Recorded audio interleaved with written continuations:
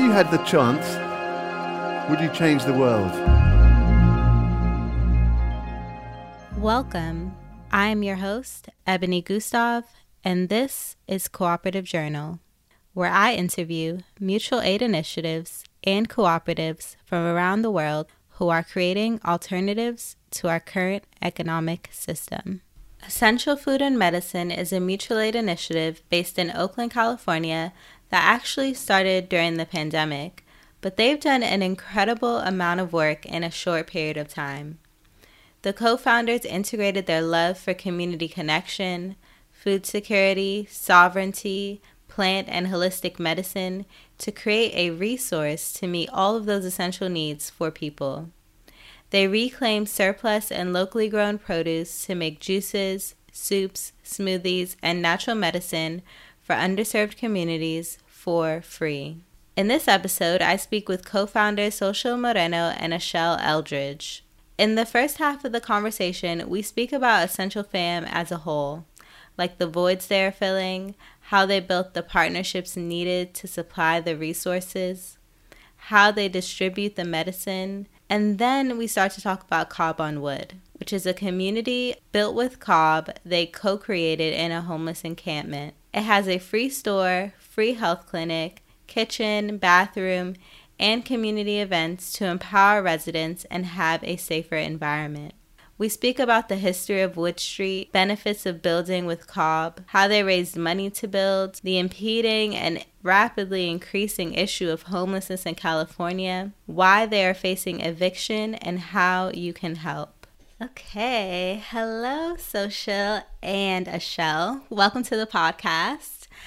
I was actually introduced to your work from seeing Cobb on Wood just pop up on my Instagram feed, and I was obsessed. And I shared it to my friend in Oakland, and they were like, oh, you have to reach out to Essential Fam. They're the ones that are actually running Cobb on Wood, and they had volunteered with you and just spoke really highly of the work that you're doing. And so I found out that you guys are doing really amazing mutual aid work to combat hunger, lack of access to healthcare, and homelessness. And so I would love for you to share what Essential Fam is and the inspiration behind its creation. Well, Essential Food and Medicine was birthed first and foremost out of beginning of COVID, like last March, April, when we were hearing reports of, folks should shelter in place or they should wash their hands. And these type of comments coming from the media, from the CDC, and realizing that there was a large group of our neighbors and relatives in our community that were unhoused and don't have access to shelter. So how would they shelter in place? How would they keep their hands washed in some of these essential services? And I think, I was doing more like sort of juices, smoothies, more, I had a juice company. So I was working in that space of like phytonutrients and live foods and health and wellness through food, and then in food justice work. And then she can tell more about her. She's in the 4th years medical herbalism. So she was already doing mutual aid work for the houseless, taking food from OUSD, Oakland Unified School District, and delivering it down to one of the largest encampments in the West Coast, which is like this Wood Street encampment. I think some 100 to sometimes 250 individuals sort of transient in that space. And so we sort of paired up and was like, well, noting that simultaneously there was a lot of food that was going fallow because restaurants were closed down. There was a rush of food that was going into food banks. A lot of people contacting us from their homes and saying they had a bunch of oranges, lemons in their backyard. And I think, psychologically, when there was a pandemic, a lot of folks start to do a lot of outside gardening, things like this to occupy themselves, and sort of instinctually went to the earth, So our thing within a week was looking at the situation and looking at the root solution. What is the root solution to this issue? Regardless of where you fall and what you think about the pandemic or the solutions to it, out of alignment with the earth always came up, out of alignment with ourselves and with spirit always came up. So noting that there was all this food, which is, in our perspective, is almost like sacrilegious when there's hungry people, that would go to the waste streams. We're like, how about we take that, repurpose it, turn it into juice, smoothies, soups, natural medicines, tinctures, things like this, and actually support the most vulnerable amongst us. So out of that, roughly, that created Essential Food and Medicine. A week later, we were like, let's call it Essential Food and Medicine. It's a nod to all the essential workers that are out there. We were like, wow, what's more essential than food and medicine? And the love, actually, the energy and attention that goes inside of that. That's really what's transformative. So at some point in the process, I think during December, one of the residents at the Wood Street residents was like, well, this is great. We get to receive the juice, the smoothies, all of that. But really, we want to co-create something. We want to create a kitchen, and we want to be a part of that process of making it. That's going to be most dignified for us. So from there, that's what it started. We linked up with someone who was at one of our previous events called What's Your Medicine? We had a couple of events like that. And What's Your Medicine essentially was an event where we were like, wow, instead of this top-down, us sharing medicine or people receiving, how do we create a horizontal skill share with folks in the community able to offer their gifts of herbal care, acupuncture, wound care, end up having some 30 different practitioners, even musicians, a whole host of folks that provide that medicine as we saw it. And then from there, the residents were like, wow, that was great. Can you do it next weekend? And we were like, whoa, this took a lot of effort and work to create this. We even had film screenings that were from, other houses folks, who explored their creativity. We had an open mic to show it for storytelling. We even had one later, What's Your Medicine, that had a town hall where residents could organize amongst their own eviction defense. So from the What's Your Medicine, the kitchen was created. Sir Kabbalat Miguel Elliott, who's a master cobbler, he was at one of the What's Your Medicine events and created a oven, a pizza oven, an outdoor cob oven, and that led to the Cobb Kitchen. And then from there, it became a Cobb shower, a free store, a Cobb clinic, and more structures like that.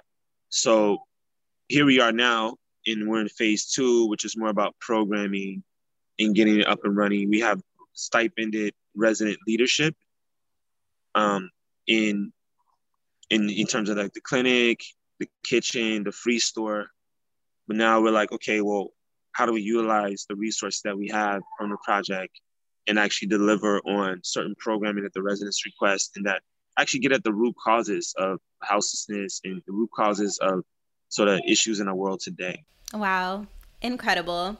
So at first, it started from you just getting donations from people in your community, or how did you get the donations to start making medicine and food? Well, it all kind of happened in beautiful synchronistic fashion, where I had, as Ashel mentioned, been doing work through the Bay Area Mutual Aid Network of picking up food from the Oakland Unified School District that was being offered to families because of the situation of the pandemic. And so, these were bags of, lunch items, frozen pizzas, things like this. And so we were, picking that up a couple times a week, as well as food from food banks, like the ECAP here that feeds thousands of people every day. And then, other prepared meals from, say, restaurants that were shuttered because of the pandemic, but then we're participating in these programs where, it's maybe super fancy 5-star Michelin restaurant, but that is actually, making food that's getting out to the unhoused population, and they're being paid maybe $10 an item, a meal for this through a grant program that they've applied for. And so there are all these different kinds of opportunities in collaboration with people's, backyards, as Ashel was pointing out. We would get a call, hey, I have a lot of lemon balm. Do you want to come pick it up? And then, also working in community with different existing farms and community gardens. So places like Ashby Garden help create a lot of medicine for us, Place for Sustainable Living. And then we work in deep collaboration with the Giltrap Farm, which is one of the largest outdoor farms for medicinal plants in the US. And so we share a lot of community with that network, and are able to then transform all of this surplus, what would potentially be going into landfills or just kind of going fallow, that we're instead able to use our network and our teams to transform it into what we call liquid love. So that's the soups, the juices, the smoothies, and the natural medicines. And so, yeah, there's many different streams by which we can receive these vital nutrients, and then it's through our collective work and collective action that we're able to make them into something that can really meet people's needs, that we believe aren't just about maybe the physical hunger that you have in your belly when you wake up in the morning, but also really wanting to take it deeper, and it's about the space for connection, that interaction of giving someone a juice opens up. Then you can ask how their day's going, what are the challenges that they're facing in their life, and you get to know people. And so the work that EFAM has been engaged in over this past year and some change, and the work that Common Wood has been doing is really rooted in those relationships and in dedication to those relationships, and to feeding the root causes of how we heal, because it's through that positive interchange and through treating someone with respect and with dignity, that I think that we can really move mountains. Yeah, I think that your name could also be Essential Food as Medicine, because that's essentially what food should be, and it is. And I think it's also gives people a sense of dignity and empowerment when they know that their source of food is coming from their neighbor's backyard or from a local farm. Like, they know the source of their food, they know how it's grown in an ethical way. And that's, to me, that's even better than getting food from a food pantry, because it's a different connection. Because right now there's this elitism that has been created through local food, but really there is enough abundance for everyone at any income level to receive local food. And I'm wondering, were you guys only focusing on the Wood Street residents, or were you providing medicine as well to other? I know you were doing things with the Bay Area Mutual Aid Group, but were there other places as well? Yeah, we actually work with the elderly as well. So there was SRO, some senior homes, resident housing that we provided every Friday. I miss those guys too. We provide the smoothies and have this, play music with them and listen to their stories. It was really sweet. And then also, there's just in general, there was just folks in the general community. So we offer for donation. Folks, we post a juice or something online, folks can come through and get stuff and support the overarching programming. Or we might just call some people. Somebody's dealing with lung cancer and can't go into the hospital because they're immune compromised. And it was like a sort of like a weird situation there. It was like, oh, well, we have a community member who makes a lung honey tonic, syrup. And then so we can get that to you. So I think the issues with, I think, definitely, like you said, there's enough abundance of food and medicine. I think a lot of it became being like switchboard between those who have and those in need.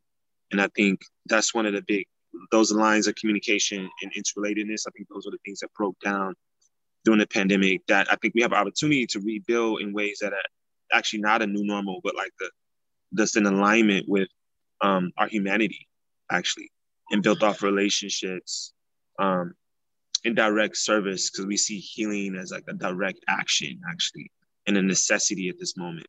So, yeah.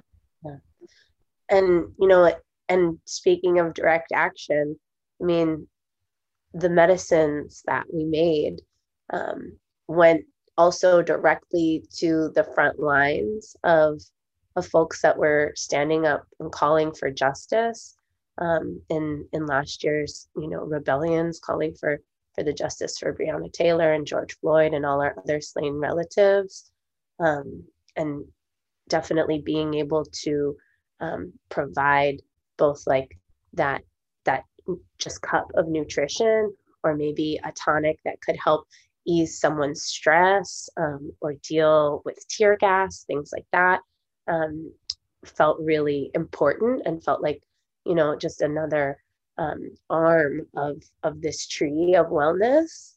And then we also still serve about 7 other encampments here in West Oakland, in addition to the Wood Street encampment, and then work with some different youth that were formerly unhoused and that are now housed through folks in our network, and have actually kind of gotten transitioned off the streets and into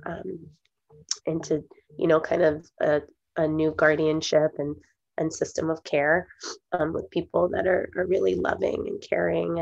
And we've also supported an unhoused mother through her first pregnancy, and really tried to kind of not just raise money but raise actual support for her. And I had the privilege of being present at her birth, and so I think the ways that healing happens, and the ways that medicine reach people, and the way that this network has grown, and that our essential fam, that EFAM has grown, looks so many different ways and profiles. And today, when we finish this, I'm going to take Antoine, Mr. Antoine Jackson, who's a dear elder, and who's lived across the street in his van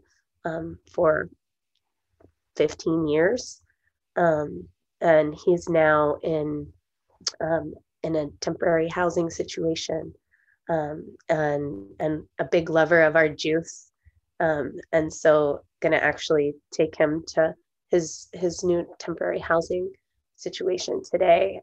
And so, and yesterday was his birthday. So he's, nearly 80 years old, and just really giving thanks for the life of this elder, and all of the different ways that we can, be in harmony and support each other and mend the sacred hoop. Yeah, and I just wanted to say, I think it was powerful. So, like how originally at the beginning of the pandemic, your relationship with Antoine, if you want to speak a little bit about how he came over. And yeah, well, he and another resident, Robert, unhoused person, at the beginning of everything, I thought to myself, like, should I kind of head for the hills, go live with my friends on their farm, kind of get out of Dodge? And I was sitting with that question, and I was actually in a house meeting, talking about all of these big changes, and there was a knock at the door, and it was one of my unhoused neighbors, who came, and they wanted to deliver a tea set, and he said, "Hey, I know you really like teas," and I thought that this is a stressful time, and I know that that you might enjoy this, and I just wanted to check in on you, and just see how you were doing, because I felt like you might be worried. And that moment, when he gifted me this tea set, and came to check on me, and he doesn't have a roof over his head, and he was just checking up on his neighbor. That really felt important. And for me in that moment, that was when I decided, that it was important to stick around, and to actually be able to provide that same level of support and care, that my neighbor was showing for me. Wow. I really needed that story myself, actually, because I go back and forth in my own head like, oh, it'd be so much easier if I'm just living off of the land and I don't have to deal with all of these external things. But then there's so much service I could be providing in a space like this where I am. So why escape? Because it's easy for me, like in a way that's kind of selfish. And yeah, and I'm just thinking of like all of the ways your name, Essential Fam, can be interpreted. Even the idea of family, like building that community of love and care, that is so healing.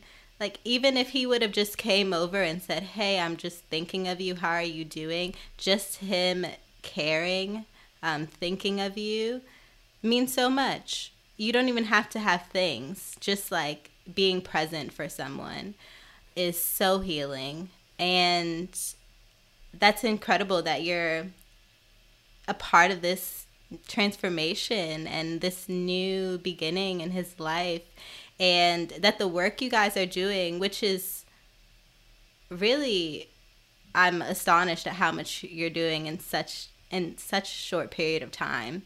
But the fact that you guys are having personal relationships with people, I think makes all of the difference, because there's a lot of charity groups that come in and they're giving things to like large groups of people, but to have those one-on-one connections, I think makes all of the difference. And people really, I think, reciprocate that even more. Yeah, I mean, I think for us, what we found is that the work that we do certainly does ripple out. And as a result of, I think like when we had the What's Your Medicine event, for example, this last one, we had been invited to a resident outreach or a resident meeting that they had started organizing themselves. And they were like, oh, kind of, we see y'all are getting organized. Like we're going to get ourselves together too. And so they started these Thursday night resident meetings to talk about trash collection, to talk about, what was going on with people setting fires, to talk about illegal dumping, and just like how to keep each other safe. And so then after being invited to that meeting, we were super inspired, and we were like, hey, like, how can we have this same kind of town hall, or like this same meeting, but as a town hall, and have even more folks, at the table. And so then we got inspired by that and implemented that. And then, since then that has spread and spread, and it's really as a result of, that connection. And you never know what will happen out of just one connection.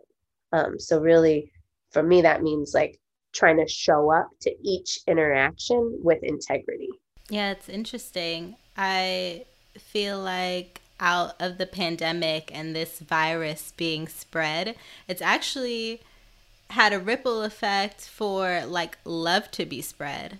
Like there's so many mutual aid groups that have stemmed out of the pandemic and that are workshopping ideas with each other and being inspired by each other. And I really hope that it's not an ephemeral thing and these things last beyond the pandemic, because this is just an example of what we can do on a daily basis, and that people with wealth can distributed evenly. And so I'd love to learn more about Wood Street and some of the history behind this space that you guys have turned into Cobb on Wood. Yeah, I just wanted to say, yeah, just in response to what you just said, I mean, it doesn't have to stop. It's up to us, right? Like we get to choose and say how these next chapters go for everyone. So it's up to us to continue that. And I think one thing is a part of what's happening within every poison, there's medicine. So within every poison, there's medicine. So you just have to look for it, and you have to be able to sit with it and be in it enough to extract the medicine out of it, right? So there's values that came out of this, like, around like dignity for humanity. That's a big one. Even though, we were bringing food from OUSD and different places, we realized, like, in actuality, we wouldn't necessarily eat stuff out of a can. So why would we serve stuff out of a can? Why don't we put some love into it? We started to learn that, like, yeah, there's actually equality in a sense, even through the perspective of the disparities, which are very real. There's actually, we need to redefine wealth, because I've sat and learned riches from the minds of people who are unhoused. I've gotten enriched my life tremendously through that. So I think a big part of this moment is, like, breaking down those walls a little bit, to, like, look each other in the eye and see that common humanity and build something that's long lasting and real. Yeah. And so you want to talk about Cobb on Wood? Yeah, well, so to zoom back, Wood Street is one of the largest encampments of internally displaced or unhoused people on the West Coast. And as Ashel was saying, it's a transient population. So that means there's, anywhere from, say, 100 to maybe upwards of 300 people that are calling that home for that any given day. And so that population looks like people living in RVs or like shantytown style shacks, people living in their cars that might work or might not, people living in tents, maybe some people living in tents that they've lived in for a long time, maybe some people living in a tent that are just recently unhoused, and maybe someone who's just passing through for just a night, and doesn't have any shelter at all. And so there's a wide breadth of what it looks like to be unsheltered. And this piece of land actually used to be a wetland. About 10 years ago, 10 to maybe 15 years ago, it still was a protected wetland. It's very close to the Port of Oakland, and was a bird sanctuary.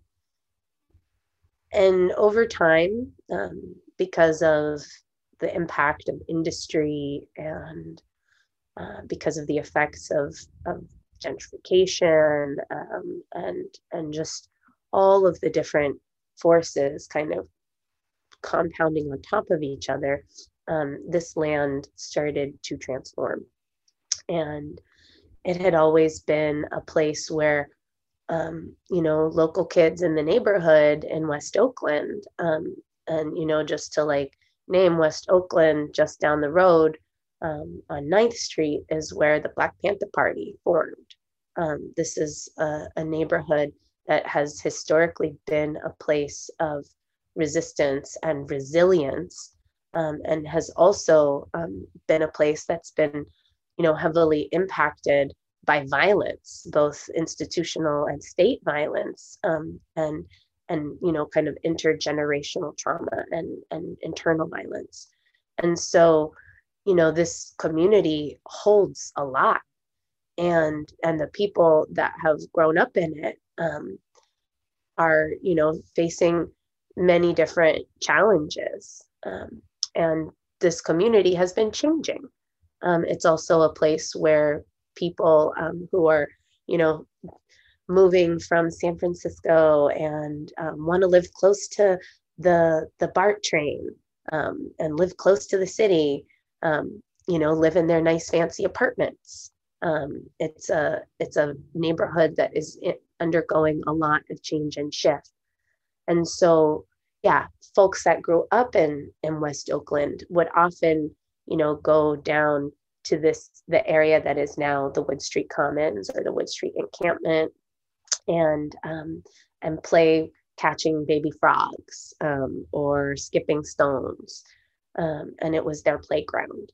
And so then as those same people got older and the challenges they were facing compounded, and maybe, you know, they lost their family home, you know, homes that people had traditionally lived in for you know, quite a few generations, got lost because of predatory lending or because of, you know, eviction through eminent domain or all of these different kinds of factors that lead to people's displacement, that then they became unhoused.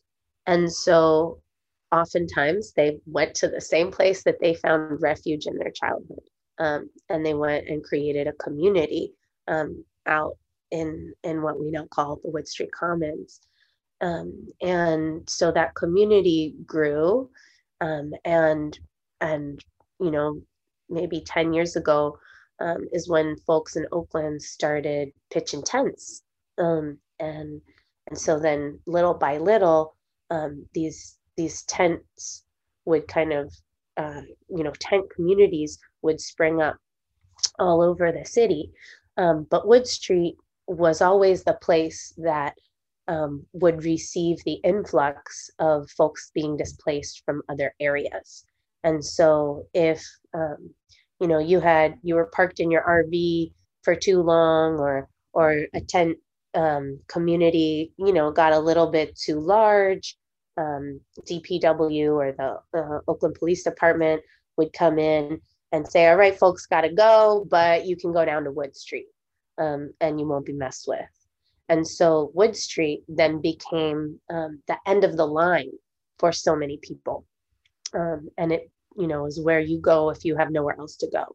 And it's also where you go if, you know, you really are just trying to live outside the nitty gritty and kind of the confines of that city life and system, right? Because it's a place that exists in its own microcosm, and it has its own rules and it has its own systems, right? And so it grew, and the community there also is a place where developers or contractors, you know, who are making or remodeling homes, come and they use it as their own private dumping ground. And there's a lot of industrial waste that's there, or, you know, the estate sale happens, they don't want to pay a dumping fee, they bring it and they dump it down at Wood Street. And so there's a lot of trash and excess debris. And it is, you know, it's a situation. There's also a lot of cars. It's even said that the Oakland Police Department themselves comes and drops cars that they don't know what to do with there that are stolen. And folks, you know, kind of use the cars for scrap metal and recycle the metal and parts. So it's a very unique place, and has different land holdings from the city of Oakland to Caltrans, to the state of California, and then also some private entities as well own all of, you know, different sections of what is the Wood Street Encampment or the Wood Street Commons. And so, you know, it's a very dynamic population. And after our work there, you know, over about a year, we had been, you know, developing these relationships, getting the medicine out. And there was other mutual aid groups doing, different but similar kinds of work, like artists building communities, who was building tiny homes for people. Um, and and then the residents saw this different styles and kinds of work. And that was when folks came to us and they said, yeah, hey, can we collaborate and build a community kitchen? And then the community kitchen turned into a community clinic and then a free store.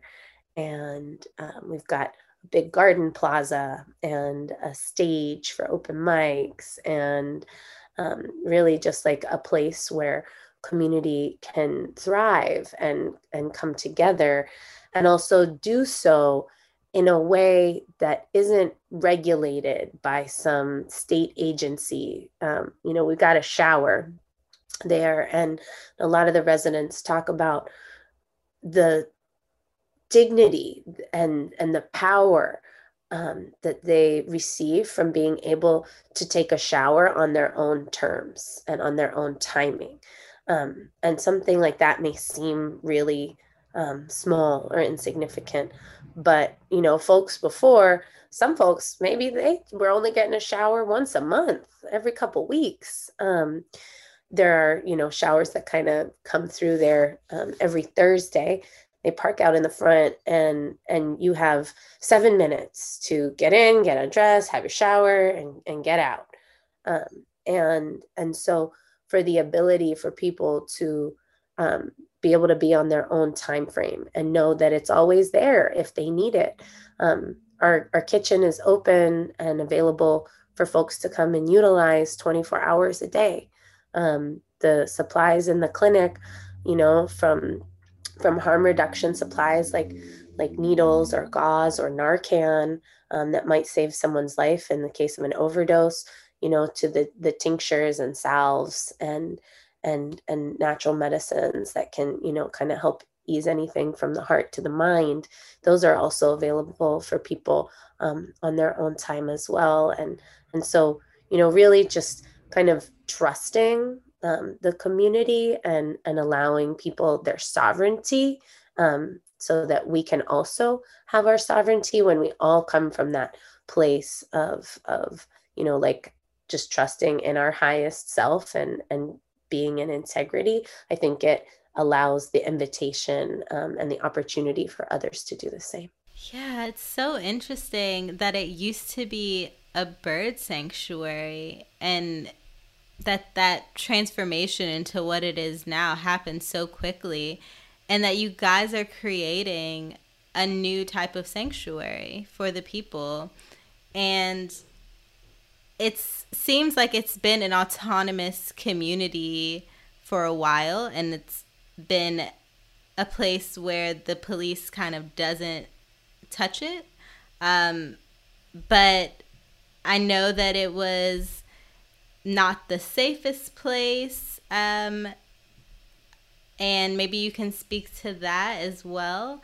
But you guys have created things to make it safer by having a kitchen, for instance, also communal, and meeting all of their basic needs within this small vicinity, which is really incredible.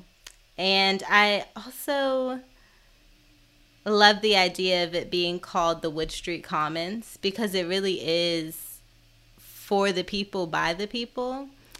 And I like that they approached you to build with them. It wasn't like you guys came in and said, hey, this is what we think you need, but that you were meeting the needs collaboratively. And I would love for you to speak a little bit about the design, which I think would also speak to how safe the community is, or how much safer now it is. So speak a bit about Cobb and what went into that process. Yeah, so, so Miguel Elliott is one of the main builders. Like I said, he's a permaculture expert, like in terms of Cobb natural building expert, that was inspired by the What's Your Medicine event, and built the pizza oven, the Cobb pizza oven. And, you know, what we were interested in was like, wow, like, should they be mobile? Should they not?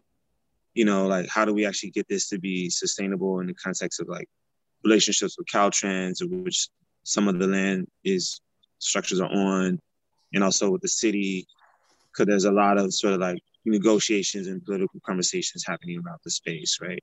So we want to do something that was in that framework. So it's like, so we made a choice to not build actual housing right there, but build community support structures, what we start calling them, that support the community and support, you know, again, basic needs. So we were also interested in, so we started a stipend process. And again, all of this stuff is like, you know, it's all work in process, even like the idea around safety. And it's just like, wow, what do we need to do to create community security? We're in the learning around all of this, because to say that it's like completely safe or whatever, it's like we're working on building it from the resident, from the grassroots, and it takes that heavy lift. So in the context of the Cobb and Wood in the Cobb building, you know, we started off, it's like, you know, we had these intentions of like making it completely communal in terms of residents, even like taking on the education of learning how to build the Cobb structures themselves. That's happened in different situations, in scenarios, but honestly, not as much as we would like. And that was a learning that we're taking to like phase 2 and phase 3.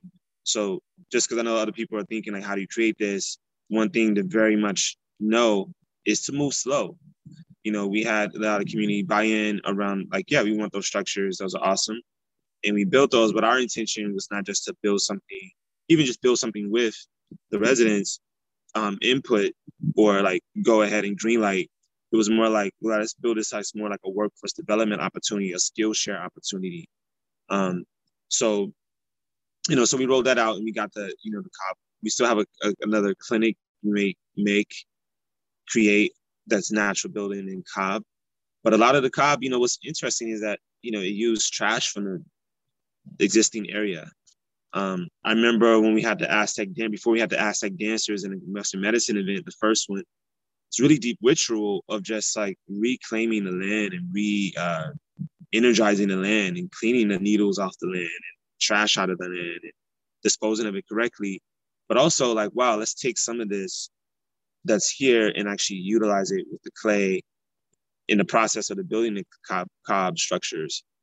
And where we put, you know, even where we pull out wood pallets from that builds the sort of infrastructure for a Cobb building, we made sure it was like locally sourced or either donated. So we kept more like an ecological mind around it.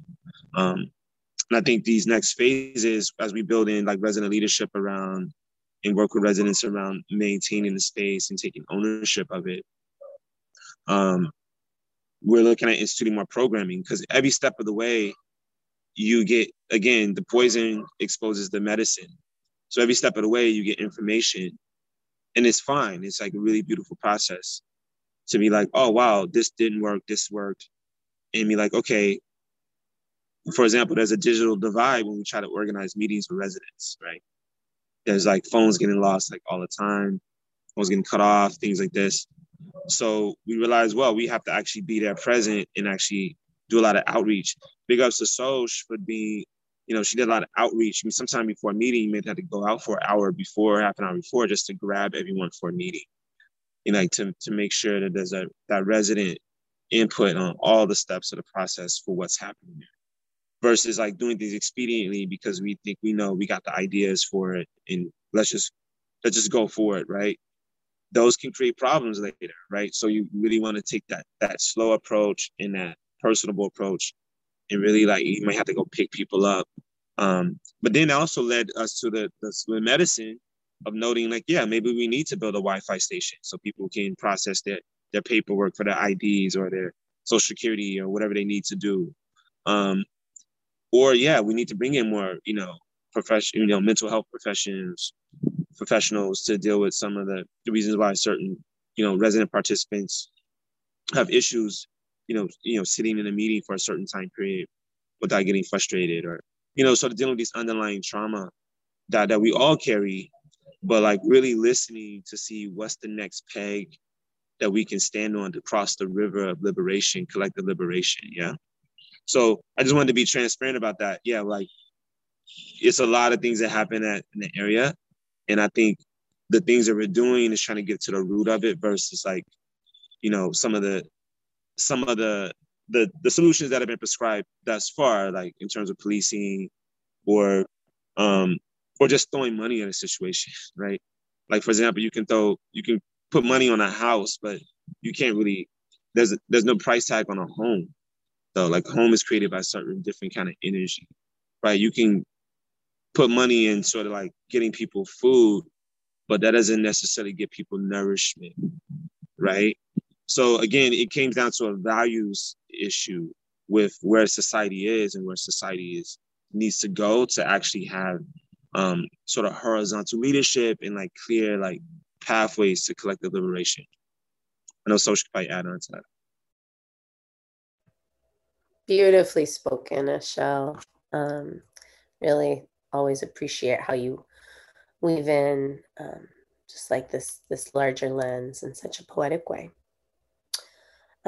So yeah, I guess what I would add on is more about just kind of the structures themselves, and noting that COB is an indigenous technology, that it has been used by people around the world for thousands of years.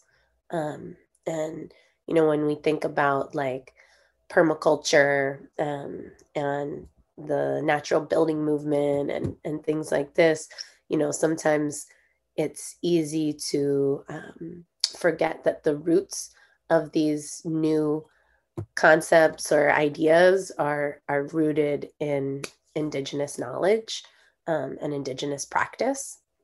And so always giving thanks to and asking permission of the original peoples of the lands that we're on, and then also of whose knowledge we're using. So this technology has been adapted for our kind of modern use, and it's a hybrid of COB that was developed by Miguel Elliott of Living Earth Structures.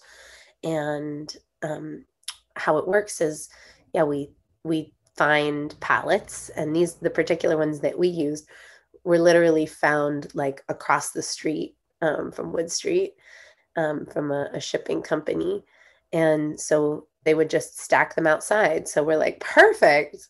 And we brought them over and then started framing up the structures and creating the frame.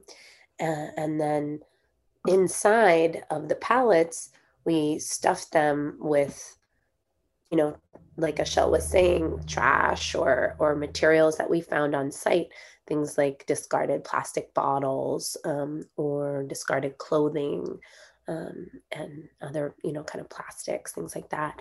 And then that was creating the layer of insulation for the structures. And then coating those with the mixture of sand, clay, and straw, which is COB. And then, kind of plastering, doing a lime wash or lime plaster finish to seal them up. And then, that's how the structures got built. And so really trying to use regenerative principles of seeing what resources were around and available and what can be utilized for the building process. And, thus doing it in the most sustainable way possible. And, they've even got some living roofs on them. And so able to grow, right now we're just growing succulents, but might, depending on how some air quality testing goes, think about growing some other things too. Yeah, I just wanted to add too that we have something that's not necessarily COB, but a shout out to Veronica from Earth Mandala Um, it's Earth Mandela Arch. She has, amazing projects that she does with just, flowers and just the plants locally sourced. And she created a sanctuary that has all the elements there. Like, have our sage there that was donated.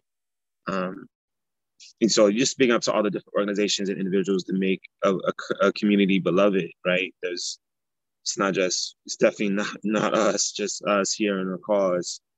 Even our ancestors and the ancestors of the land and the energy of the land and a lot of different community-based organizations. But, just really beautiful to start utilizing the space that she created recently to identify it as start doing some drumming with some of our indigenous brothers and sisters at that space to sanctify the spaces like that.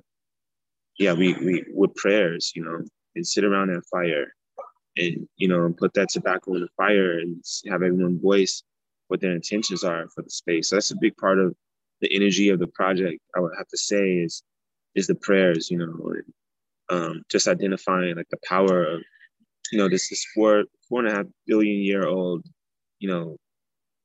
living being that we're spiraling around in space on, not to be forgotten when we talk about solutions to anything, so that's sort of the basic ethos and spirit behind essential food and medicine and why cob on wood. Another thing with cob is that, sometimes these cities were prescribing these tough sheds and other solutions to homelessness that are flammable, that, full of formaldehyde, different toxins.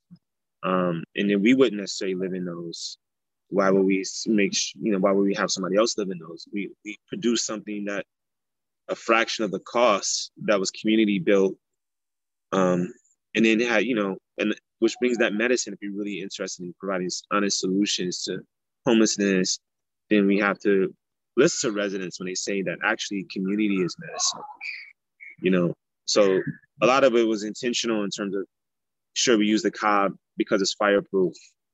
And then how we move forward with like this designing the space and actually moving forward is a lot with like sort of resident leadership and providing, allow them to voice their own medicine, right?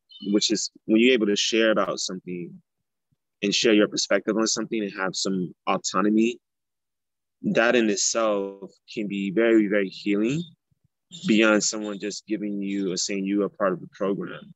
And now you can stay here or not stay there, or you can't have your family or community come visit, because now you're in this program and you signed your name on this. So now you don't have the freedom to say who you can visit or these type of things. So a large part of it too in this space is like honoring the fact that there's people there that have been there 10 years and have beautiful ideas on how it could be a campus and how, sure, we want addresses, and we want regular dumpster service, and we want regular, all these things are requests that aren't really, they really aren't hard deliverables, especially when down the street, when somebody comes up cash for a condo, we can for certain, for a fraction of that cost, start, provide dignified solutions for people, that actually can spread like wildfire, like for other places, yeah, to see like, wow, there's ways we can actually deal with this homelessness issue that's holistic, that includes all of them, and also their own indigeneity and their own spirituality and own stories and family background. Wow, you both speak so poetically. Like, I'm sure so many beautiful quotes are going to come out of this conversation.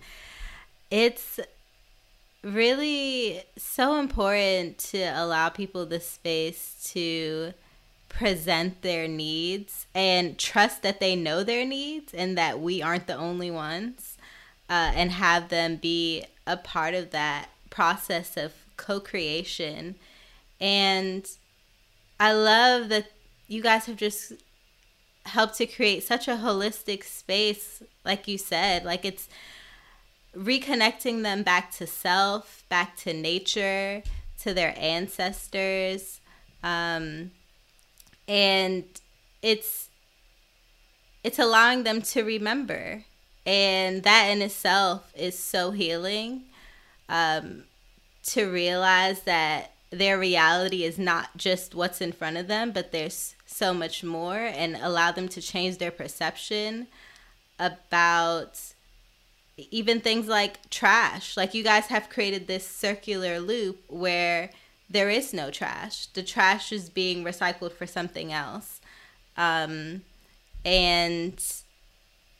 I think it's also really empowering that you guys are offering a stipend. So you're actually giving money to people to steward this land that you've created, right? Yeah, I was wondering if Sochi, you can talk about the resident cleanup and also the like I talk a little bit about the composting things that we want to set up there. Yeah, so the trash piece is actually quite interesting.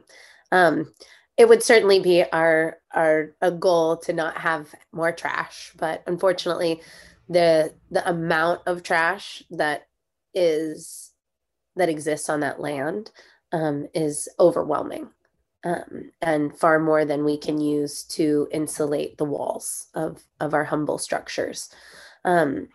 However, trash has played a really interesting role most recently in regards to the resident-led cleanups. So, as I mentioned before, the land there is owned by different entities, one of them being Caltrans. So now we get to the point of the story where we tell you that many of the residents that these structures serve are at risk of eviction. And Caltrans plans to evict, anywhere from 1 to 200 people anytime between now and July 1st. We're looking at perhaps June 29th.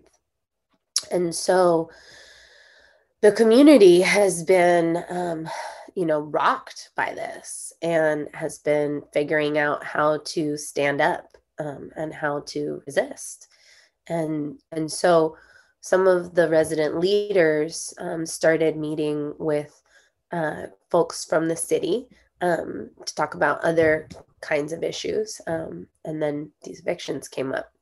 And so meetings had been taking place between the city council person, Carol Fife, who's actually was one of the leaders of the Moms for Housing struggle, which, perhaps some of your listeners have heard of.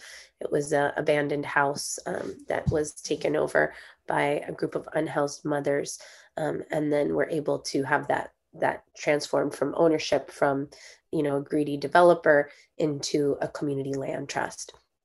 And Carol Fife went on to become our city council representative.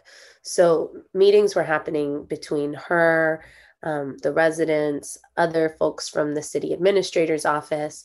And then they were able to open the door for a conversation with some folks from Caltrans. And so negotiations began that ended in verbal agreements where Carol Chambers of the Caltrans District 4 office said, okay, if y'all, our main concern is the fires and all this trash.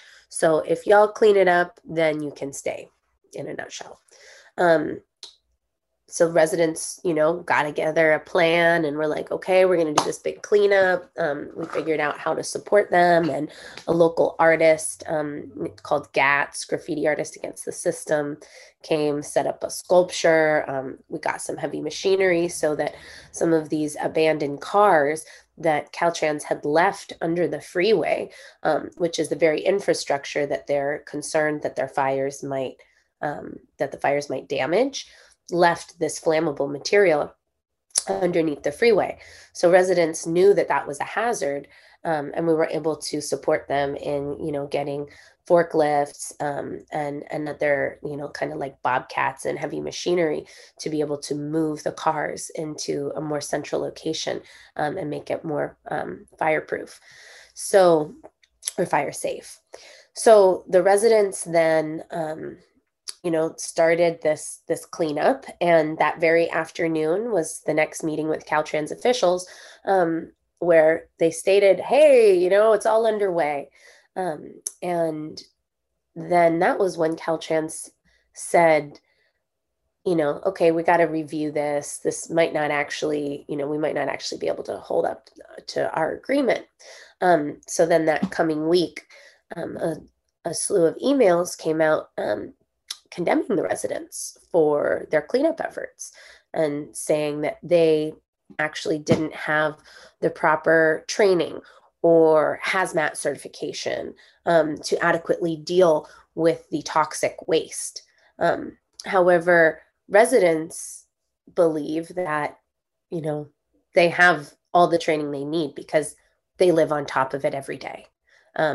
It's the day in, day out of their reality. And they were fed up also with living with that kind of trash and in that kind of environment.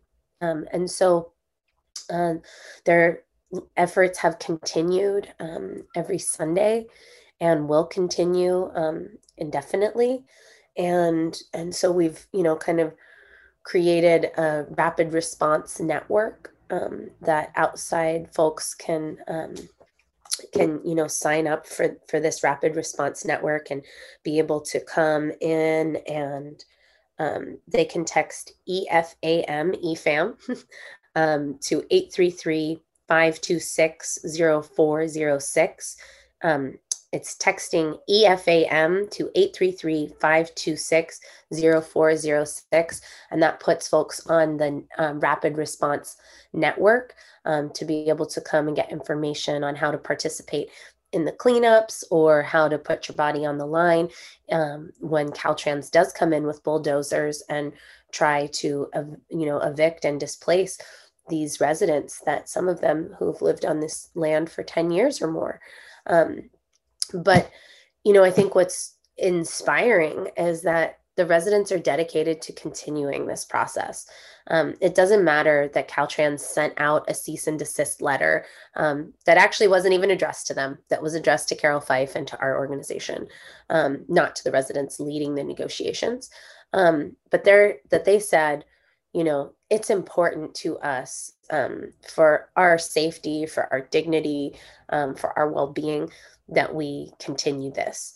And so our network with Cobb on Wood has been able to support by using some of the GoFundMe money that has come in, that we've, had the blessing of raising through people's kind, generous donations, to be able to fund the stipend program for residents to, participate in these cleanup efforts.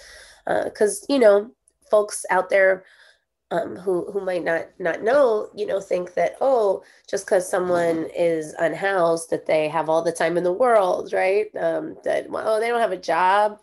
But actually the day-to-day tasks of just keeping yourself fed and your basic needs being met takes quite a lot of time. And so the stipend program for that and other things like the kitchen, our community kitchen, is stewarded by an amazing resident named Leger, the clinic by a resident named Lydia. And so, some of these positions are also stipended, and we're really looking forward to expanding that program to be able to do, a more education-based series and things like this micro business program that Ashel can tell you about. Yeah, I just wanted to mention too that actually there's people out there who have jobs. Like you may be, folks and the listeners, like, if you have folks who are in school or that or folks that you work at retail businesses with, or even with certain government agencies, they might actually also be unhoused, right? Depending on where you live at and the accessibility to, housing.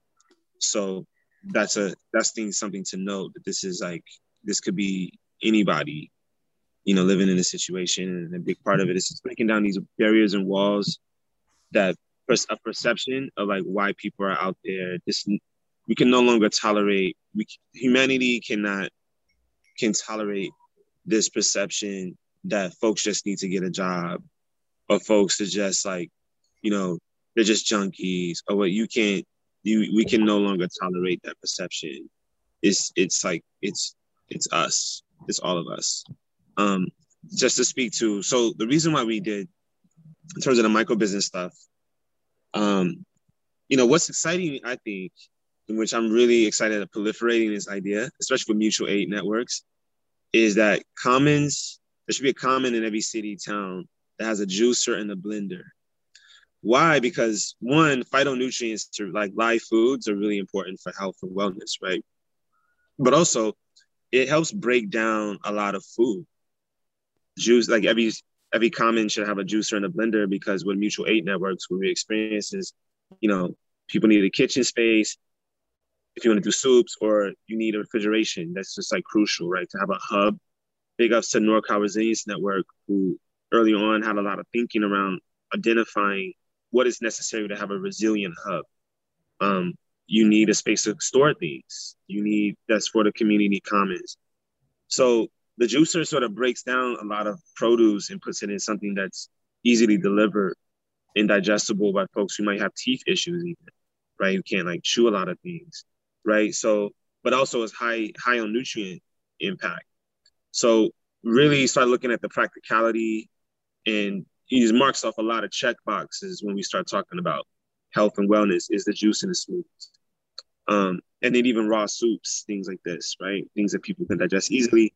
But also what we started to find is that we don't necessarily want to just take the dregs of the food system, or broken down food system, and just take the leftovers from that and then serve that up. And then thinking that we're making progress, creating a solution, we were like, well, how do we create industry with residents and with the most vulnerable population? So one idea that we've been thinking about is like looking at compost. So when we do the juice, you have the perfect compost that is amazing food for vermiculture and for worms, which are, really like dense nutrient for soil that can create this sacred hoop of actually having community members grow their own food and keep that cycle going again in a really beautiful way. As we know that a lot of food has low nutrient, low amounts of nutrients in it based off of poor soil quality. So a big part of like health and wellness for the planet is actually like getting the biome straight and making sure that it's alive, right? Because when the biome, when in shamanic studies, and the elders they said when the earth is sick, the people are sick. So when the land is healthy, the people be healthy. It's not to be overlooked. Yeah, it's very important. So the soils are really important. So we're excited about that, and looking at this conversation around like micro business, like imagine having a house that's present folks that people had a perception of folks being like dregs of society, and now they're offering something that's crucial for everyone with the planetary health. Here's some compost that we created from all the mutual aid networks of food scraps, etc., and we're giving to you this fine compost so you can continue to grow food and decentralize your food system, our collective food system. So that spawned a conversation around larger micro businesses. There's a lot of creativity out there, and some folks are like a couple of credits away from getting a master's, or little things like that they just eddied in this space with no one sort of tipping that scale a little bit. So we're hoping to utilize some of the funds that come up in concert with the residents, describing and creating these programs that allow for more entrepreneurship, so we can get some of that started. Wow. So not only are you guys providing programming to get at like the root level of people that may have mental health issues, but you're also giving them tangible skills so that they can make money on Wood Street, but also outside of it. They now have skills that they can take elsewhere. And that's so important. And it changes this perception and stigma that people have around homeless people, that they're lazy or they're not ambitious. Maybe they just need a seed planted within them, or seed money to get started and have a sense of purpose. And these visions is because we're open to collaboration and team building. So we put this out there. This is some things that we've have seeded on different levels. But it requires team and it requires community and people who sort of understand the situation and have that skill set can come through and support. I want to go back to the eviction because that's really frustrating to me, especially because it sounds like this place has been a dump for a long time. And now that you and others have collaborated to beautify this space, they want to come in and say the trash is an issue. When even before Cop on Wood, there was issues with flyers and trash. But I'm confused as to why now they decided. Is it because more eyes are on the space? A larger dynamic of displacement, truly. So in October of 2021, October of 2020, the city of Oakland passed the encampment management policy, which is a piece of it doesn't even have legislative teeth, but it's a general policy on how to deal with the challenges of the crisis of homelessness that Oakland faces. They say the official count is a little over 5,000 unhoused people in Oakland, but those of us on the ground know that number is likely double, if not more, than that. And so, encampments exist all over the city and in different, capacities and styles. And so it got more and more in people's face, and something that you couldn't just, pretend didn't exist. And so for many people with privilege, that looked like frustration, and saying, well, I don't like the blight. I don't like having to walk with my kid down the sidewalk and having, these dirty people, outside. These people need to go, or, this is, interrupting with my flow of business. And so the city, developed this encampment management policy and has been slowly rolling it out. So what's happening is then people from different encampments are being, pushed to Wood Street in collaboration with the city's implementation of what they see as a blanket solution to this crisis. And that's these unhoused, safe RV lots that people really find are neither safe nor a true solution. So the city has 3 existing lots already. And they're, like these little shacks that are referred to as the tough sheds. So it's kind of like a glorified tool shed. Not much insulation, made of, as Ashel was saying, kind of toxic materials, oftentimes, and they cost a lot of money. Those tough sheds can cost upwards to $6,000 for just one, whereas some of the structures that we created in materials really just cost around $1,500. However, because they're now launching their latest safe RV lot, the city and Caltrans are working together and using the opening of this new safe RV parking lot to justify the displacement of the people living in the phase 2 area of the Caltrans land.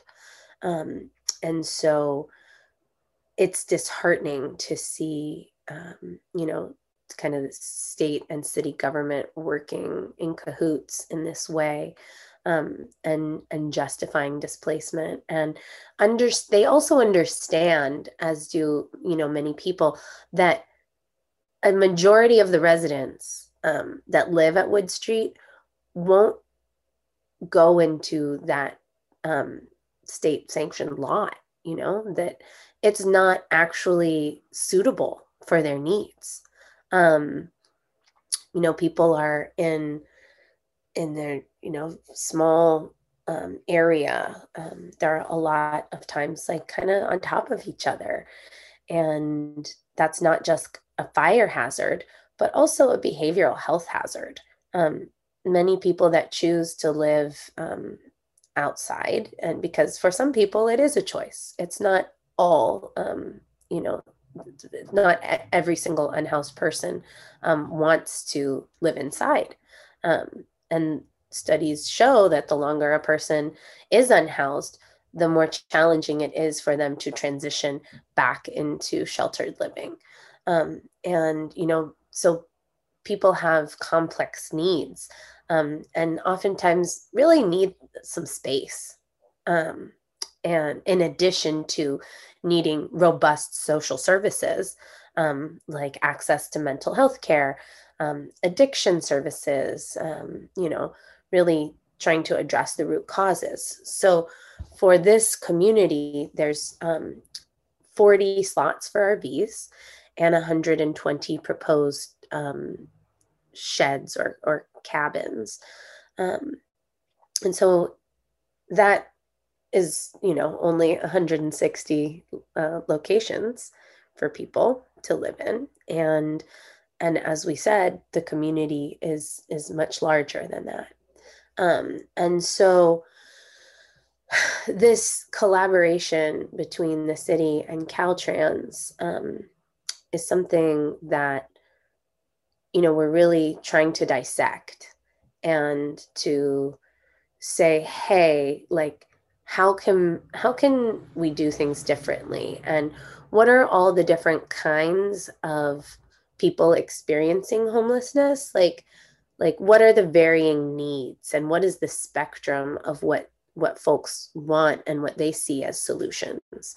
And also naming that, folks from the city have been trying to come out and have been attempting to have negotiations with residents. And, many of them have been coming out in good faith from what we can tell. And, trying to have some kind of collaborative input process. However, like so many times with government agencies, it just misses the mark. And they don't have the capacity to fully hold the space or the conversations well. And oftentimes, people who are, kind of winning big salaries to do this kind of deep level of engagement are relying on us as unpaid community organizers to do some of that groundwork for them. And it also creates a dynamic where, that flow of information doesn't necessarily happen in the best way. And so while it's been encouraging to see some of the input from residents be incorporated into the design of the, second half of this RV lot, we're, also discouraged when we go, Leah, one of our core organizers, took some of the residents on a like field trip to go see some of the other cities' safe RV lots to understand what it really looks like on the ground and to get a better picture. And when, they went on this exploratory mission, they found, what really feels like, and we don't use the term lightly, but concentration style camps, where there's just no life, where, it's stank and stark, and there isn't really that that care, and there isn't really a space for people's needs to truly be met. And so it's discouraging and disheartening to see the city propping these up as, these false solutions up as true solutions. And so we believe that, there are different kinds of needs that people have. And for some folks, maybe going into a safe RV lot is an option. For others, really being able to stay in place and stay where they are is the best solution, until we are able to create systems by which they can find ways and pathways into things like supportive housing. Supportive housing looks like somebody's getting, a subsidized rent, while additionally getting access to social services like mental health care and addiction support and the like. And then another option are things like, community land trusts, where people would be granted access or, a land lease to a plot of land, whether that's on state right of way and something, owned by someone like Caltrans, which is the largest landowner in the state, for example, and given the ability to, have autonomy and live on the land, but also have access to, the services of water, power, and sanitation. And, that's really what we're advocating for, is this wide breadth of solutions and to creating community review boards that actually have some muscle and some teeth behind them, that are made up of unhoused residents that represent these varying ideas and needs, so that they can have a seat at the table when folks, are making decisions about things that impact their lives. Wow. I don't understand why they wouldn't just initially come to you guys to collaborate and ask, this seems to be working. What did you guys do? What have you implemented? Actually speaks to the residents about their needs. And while they may be doing some things, it really does come down to community and feeling comfortable where you are, because some people would rather sleep on the street than be in a shelter, because they don't have a sense of comfort. They can't be alone, and it's not meeting their needs. So they're putting all of this money into creating these safe RV lots, which they call it safe RV, I'm sure, to get people on board and lure people in to think that it's a solution to the issue. But the money could be put into, for instance, like you're saying, giving a piece of land, giving people social services, teaching them skills to get them out of this cycle, instead of just putting them in a camp that's actually going to disempower them. And how cool would it be to have like mini Cobb communities where, like, for instance, the people that helped build the one on Wood Street, then they could go to other homeless communities and teach them how to do the same thing. Like, that would be so incredible. And I just don't understand why the city would rather put money into something that's really stale and not regenerative than something that would be. Because, they're gonna have to keep doing this over and over again instead of just building something that's sustainable. Like, this is actually just gonna exacerbate the issue. Well, and yeah, you said it all right there. And we wonder the same things. And then, also I think you alluded to this situation that is brewing, where there is a 30% rise of people experiencing homelessness expected to happen in California. 30%, maybe even upwards of 40%, rise. And that's a lot of people. And when polled most recently, homelessness is the number one concern of people across California and in the Bay Area. And so, it's no longer, I'm not even sure the issues that were top of the list before, but right now this is.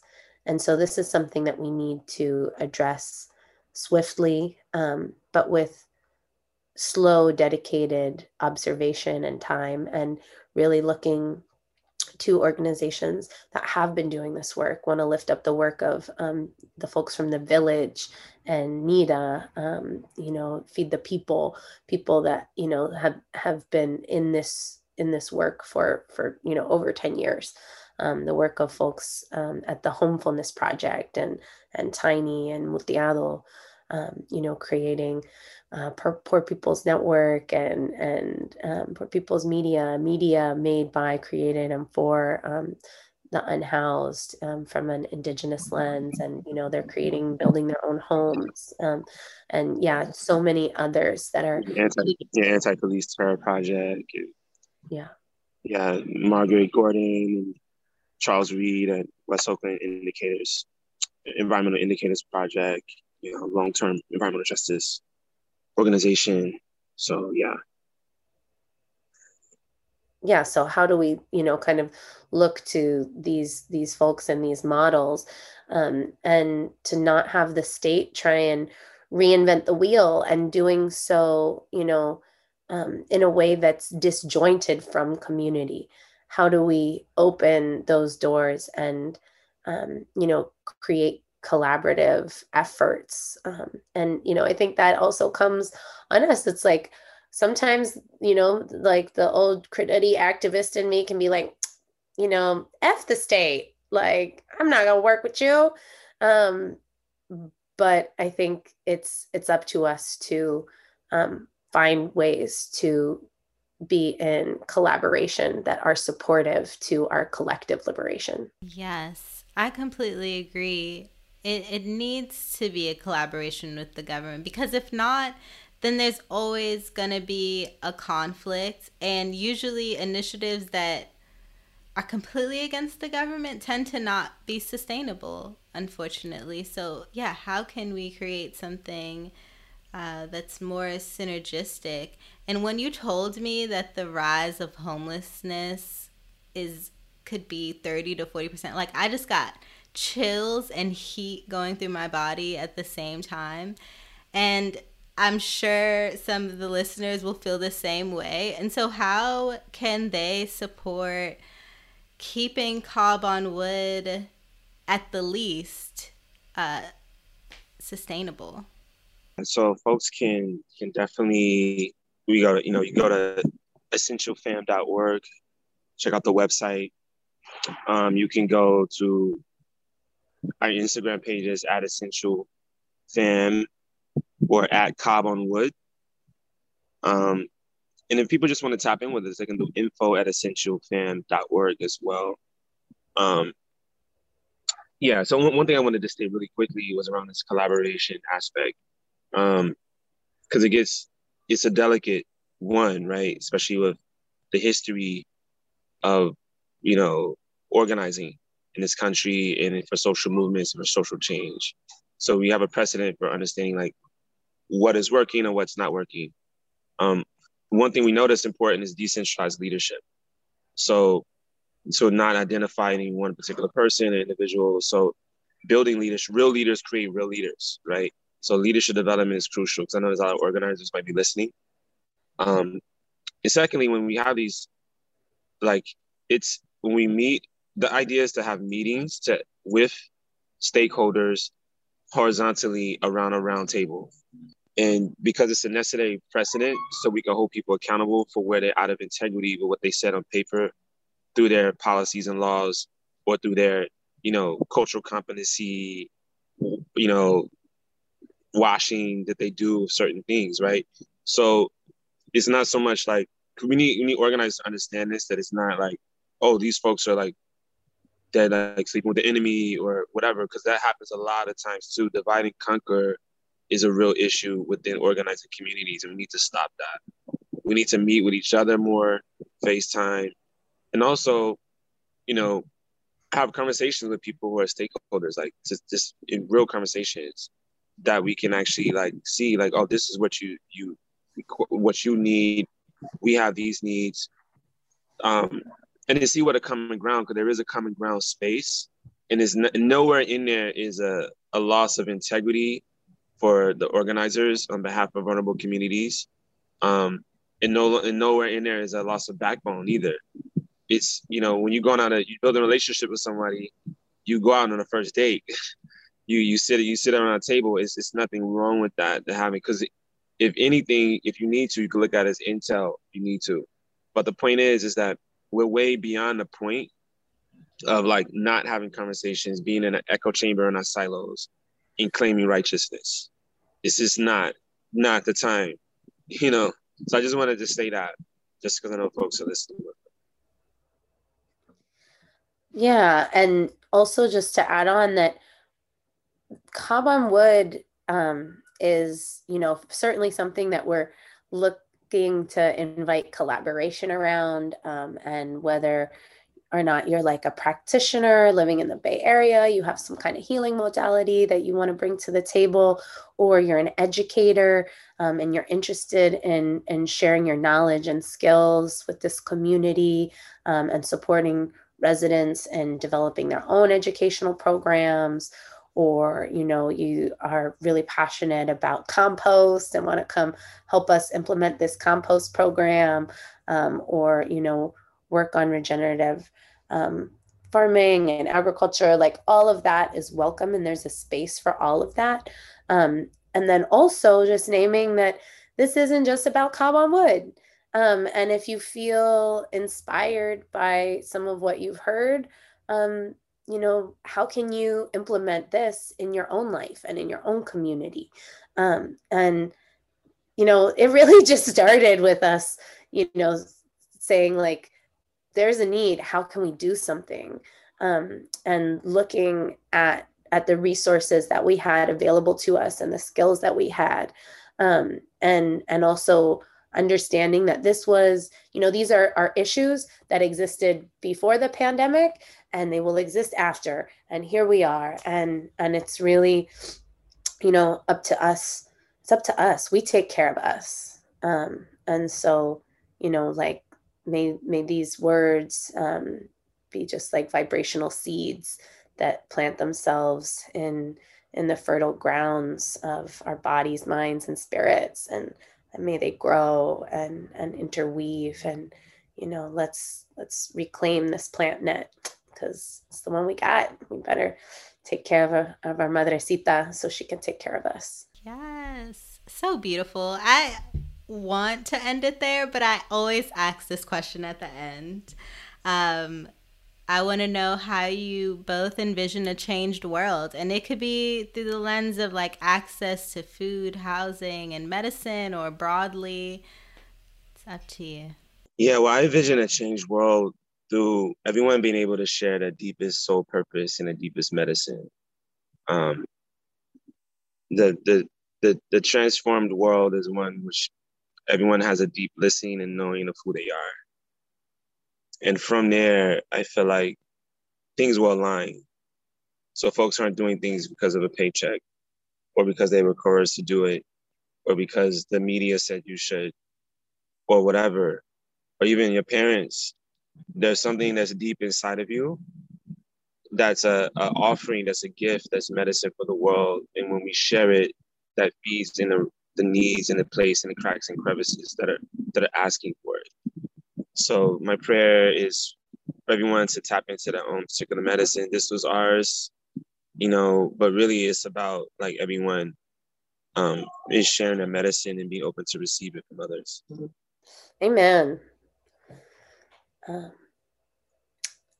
For me, a changed world is similar. It's one in which we are all well. I align with this saying, for the highest possible good of all beings.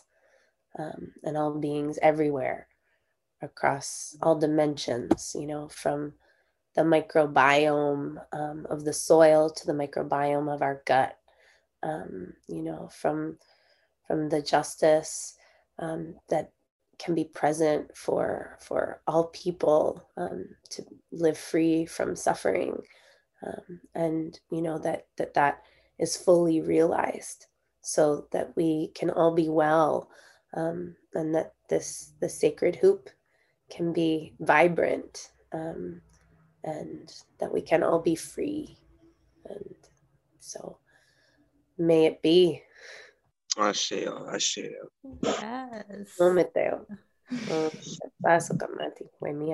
Y'all are some of the most beautiful beings I have encountered. Wow. This was deeply, deeply nourishing. Thank you so much.